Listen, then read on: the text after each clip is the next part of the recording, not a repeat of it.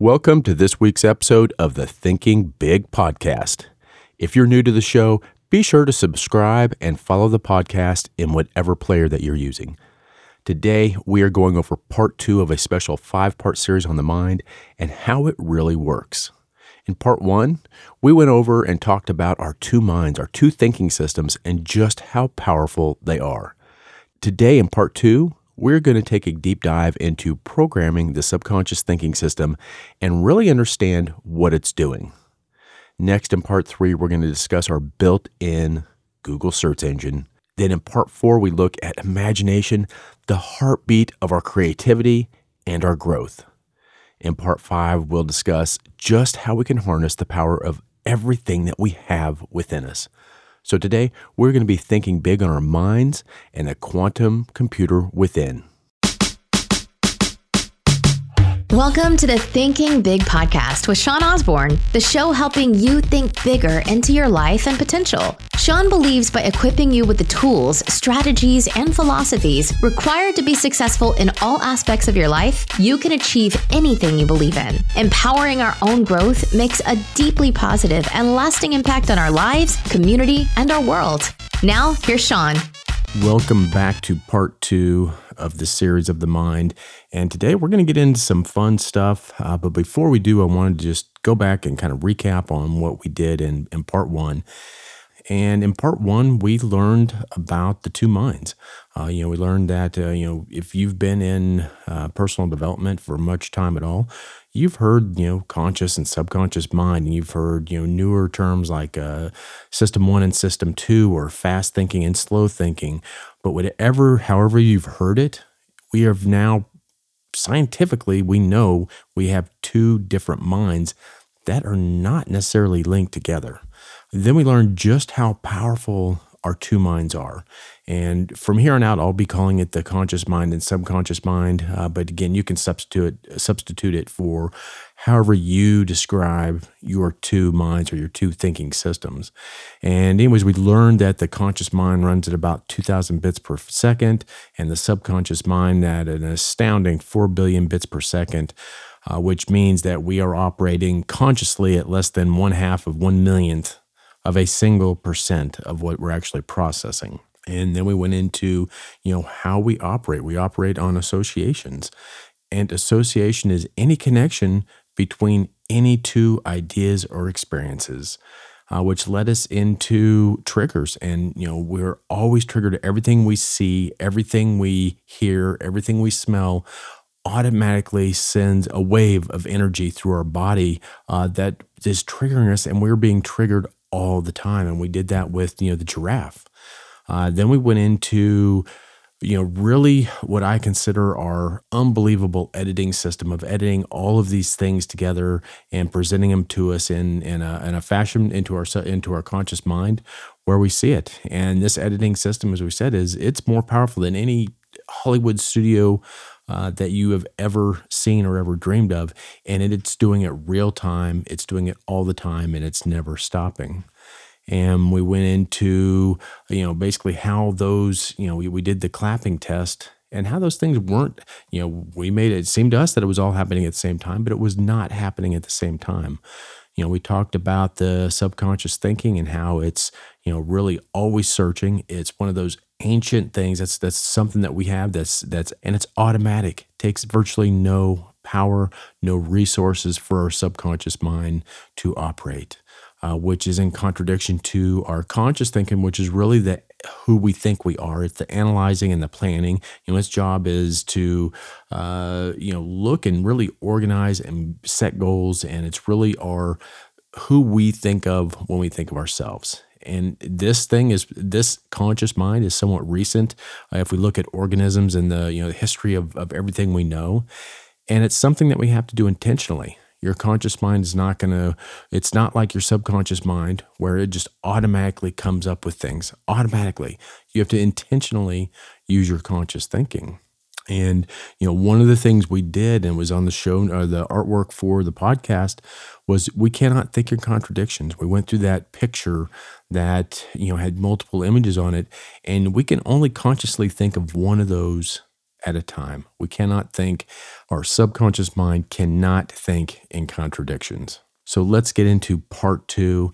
And this is really programming your subconscious mind. We were all programmed, by the time we were 7 for our environment. We all know this. This is science that we are all, there's quotes for it. We are all programmed by our tribe by the time we're 7 years old. And that's kind of the operating system that has been downloaded to us. So what we want to do is we want to learn how to program this subconscious mind. We want to learn to use it to our benefit rather than just it having run on its own automatically in the background with no conscious effort at all to do anything with it.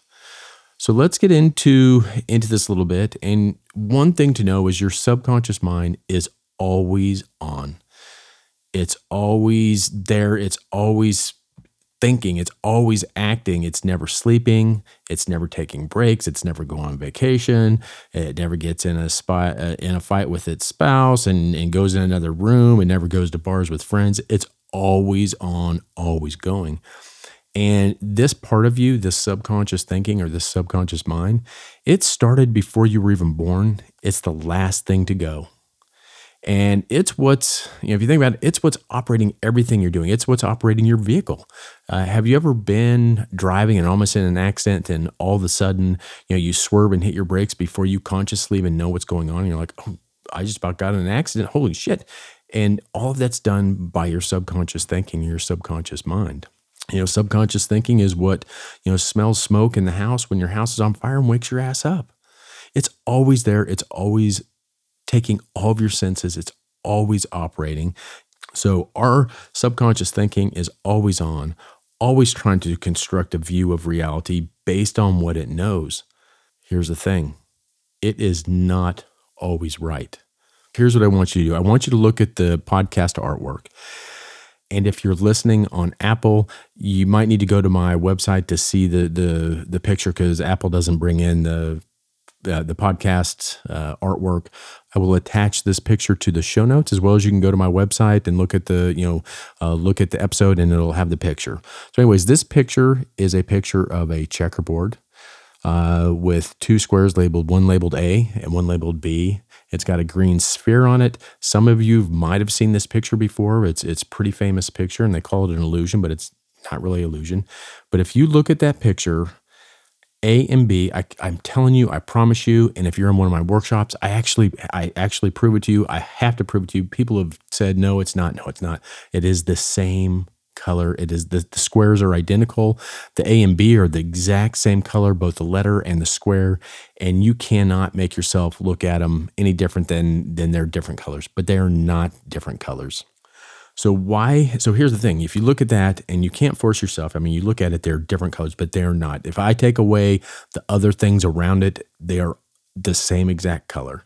So why exactly do we see those colors as different, even though they are the same exact thing? They're identical. There's nothing different with them.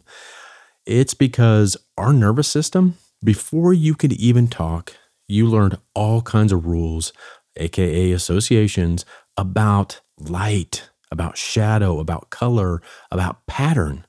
And it incorporates all of those rules into everything you experience. Everything you have ever seen is processed through this incredibly complex and very limited knowledge visual cortex. It processes these inputs and serves you up a version of reality. But clearly, it's not always right. And here's the thing. Here's what's so important and what I want you to really take away from this. Even when you know it's giving you incorrect information, you cannot stop seeing the illusion of those being 2 different colors. Let me repeat that. Even when you know, I will prove it to you. You know consciously that those are different color, or those are the same color. You cannot stop seeing them as 2 different colors. Your subconscious thinking shapes your entire experience of reality. Just think how powerful that really is. And here's the thing. There are all types of these illusions. There's auditory illusions, there's visual illusions, there's cognitive illusions. Sometimes these are called limiting beliefs. But discovering your limiting beliefs does not change them. Just like knowing what those colors are the same does not change the fact that you can't see them the same. Just understand your subconscious thinking does the very best it can, and it's really, really good, but it's not perfect. And again, this is one of the most important ideas that we're going to go over in this podcast episode, because everybody listening today is going to tell you that their life would be so much better if they just had the willpower they needed. Think of a diet. If you just had the willpower to stay on your diet, if you just had the willpower to exercise, and they will tell you stories that, they knew what the right thing to do was, but they couldn't or wouldn't because their willpower failed them. I want you to go back to that picture, and I want you to will that picture the same. I want you to will those colors the same. Go back, look at it, squeeze your eyes as hard as you can, and will those colors to be the same. You can't do that. And by the way, these stories, these actually become more reasons why you feel bad about yourself. And, it is the opposite of thinking big. And what I'm here to explain, and if there's anything you remember from this episode or take away from today, it's this: your willpower will fail you. How many of you have ever felt like your willpower just let you down? Like if you had just tried a little bit harder, you could have done it. I'm here to tell you those thoughts that say you didn't work hard enough, or you didn't work, long enough, or you didn't want it bad enough. Those thoughts are BS. You cannot, let me repeat that, you cannot will yourself to do anything controlled by the subconscious. I'm going to repeat that again. You cannot will yourself to do anything controlled by the subconscious. That's like me telling you to will yourself to sweat. Your willpower will always fail you when it's up against your subconscious thinking and habits. And why is that? And this goes into a book. If you've ever read Maxwell Maltz Psycho-Cybernetics, it's a fantastic book if you want to pick up a book to read. It's because your willpower operates on what you think is true about the world consciously. And all that was handed to you by your subconscious. We talked about that diet example. Your subconscious decided what was real and what was not long before your conscious thinking ever got a chance to decide. Reality was seriously just served up to your conscious mind, which is where your willpower is, your intentionality, your action. But you can only take action on what your subconscious thinking says is real. If it doesn't see something, it doesn't believe something. You can't even see what's outside your beliefs, what's outside your subconscious thinking, what's outside your fast thinking, whatever you want to call it. You can't see anything outside your cage. So there is no way your willpower can beat your subconscious thinking. It won't happen. It will lose every single time. And I need you to understand that it wasn't your willpower that failed you. You just didn't understand what was happening. But now, what you're learning, you can understand and you can change what happens next. The subconscious is also not a judge. The subconscious is not an executive decision maker, so it doesn't judge your things. It doesn't judge associations. It doesn't judge triggers. It doesn't know good from bad, right from wrong. It just knows what is. It is interested in only what is.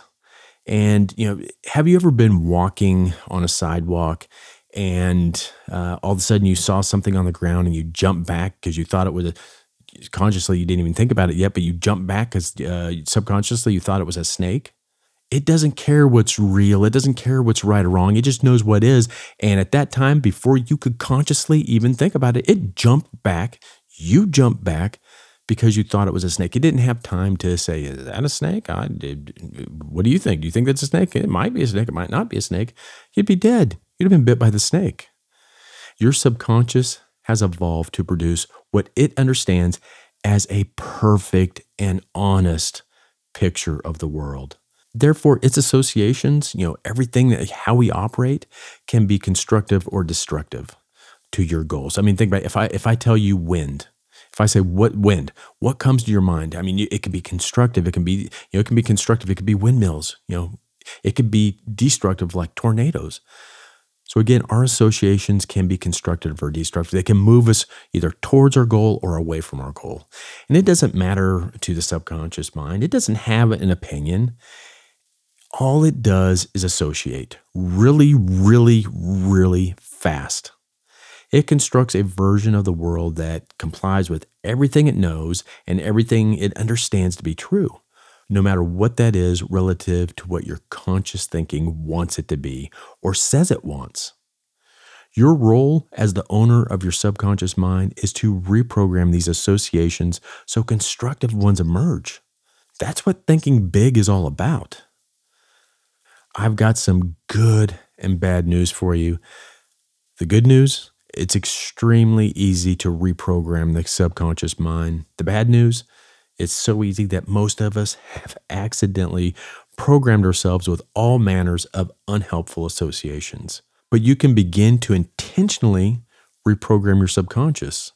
You can start changing those associations no matter how long you've been doing it, no matter how powerful you've given them, no matter how much they've burned in as an association, you can begin to change it.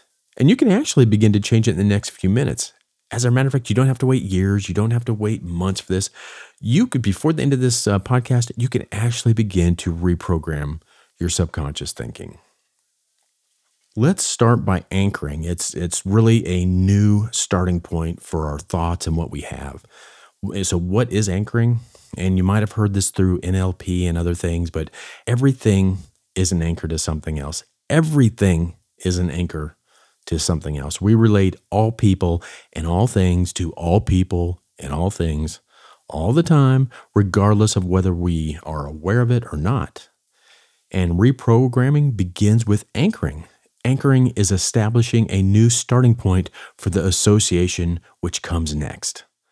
What happens is, the nervous system experiences a trigger. It starts lighting up with all kinds of associations like we did with the giraffe in one. So many that we cannot even come close to experiencing them all. And there is a process that your nervous system uses, and a good analogy is voting. And your nervous system takes a vote. The associations that are the strongest are the ones that become dominant. And when they become powerful enough, they fill your nervous system, they become loud enough, they go over the crowd of competing ideas, and they emerge into your conscious thinking. And you, the part of you that thinks, you as yourself, the conscious thinking, has this idea. It's kind of like the idea is behind the curtain, the subconscious mind is behind the curtain doing all this stuff and then, pushes the idea onto stage. That's really what's happening. You're just being informed of this one idea. It's getting pushed onto stage. The whole idea will appear, fully formed. It's all there. That's what happened with the giraffe in part one. You might have had 1,000 ideas, then bam, tall, zoo, Toys R Us, whatever it was. So your nervous system had a vote and it picked the strongest and loudest associations. And that is what emerged into your conscious awareness. So we're going to use something called anchoring to change who is the strongest. So we're going to do a little test, and you can do this on a podcast. You don't need anything. And we're going to reset your anchor, and we're going to change who's the strongest. So let's take a look at this little example. Okay, so I want you just to fill in a blank. I want you to have SO blank P. So just write it. If you're driving, just write it in your mind's eye. SO space P. SO space P. Okay? And tell yourself, what does this mean? What does the stimulus mean of SO blank P? What does that do? So I'm going to resolve it for you really quickly, and you're going to know exactly what it means. There will be no debate. There's no misunderstanding. I'm going to say wash space SO blank P. It's soap, right? So I triggered you. All I did was take one sensation, one trigger that was inconclusive, and I anchored it. That's what the word ahead of it did. It just set the tone. It set the stage. It created the powerful piece of information that when you view that uncertain piece of information, it is no longer in conflict. You have no doubt what it means. And now I'm going to do it again. I want you to put EAT in front of it instead of wash. I'm going to put eat instead of wash. So if you eat SO blank P, now that's eat soup. So you had wash soap, eat soup. It's the exact same piece of information. All I did was anchor it differently. I just recontextualized. Yeah, I'm telling you, this is so important to understand. It doesn't change what happened. It doesn't change the stimuli of SO_P. That didn't change. But by anchoring it differently, everything changed. It means something totally different now. And that is true about the way we think about ourselves, about our lives, about our relationships, about our stories. We can re-anchor and change them. It doesn't change, quote unquote, change what happens. It, quote unquote, changes everything. Feel that for a second. Feel the power we're talking about to impact your life positively. And again, before you think this is simple because I'm using a few letters and words, remember the only difference in the picture that I gave you on the checkerboard is the anchor around it. When you remove one anchor, those two checkerboard pieces don't change at all. But when you re-anchor them, they change everything. In this picture, I have anchored your nervous system with a ton of distractions. The explanations, the stories, the shadow, the light, the checkerboard. And our lives are like this. It's filled with distractions. And you are doing the very best you can to make sense of the world. But when you recontextualize the same information, when you anchor it differently, everything changes. I'm sure you're asking the same exact question that I did, was what makes strong associations? And we are going to cover that in part 3 as we start part 3. I hope you enjoyed part 2. If you haven't listened to part 1, go listen to part 1. This will be a total of a 5-part series until part 3. Thank you so much for listening. Thank you for tuning into the podcast. And if you're on Apple, go to the upper right and click follow. I really would appreciate that. Apple has changed their mechanism on getting new podcast episodes to people. So please follow, and I will talk with you next week. Until then, think big.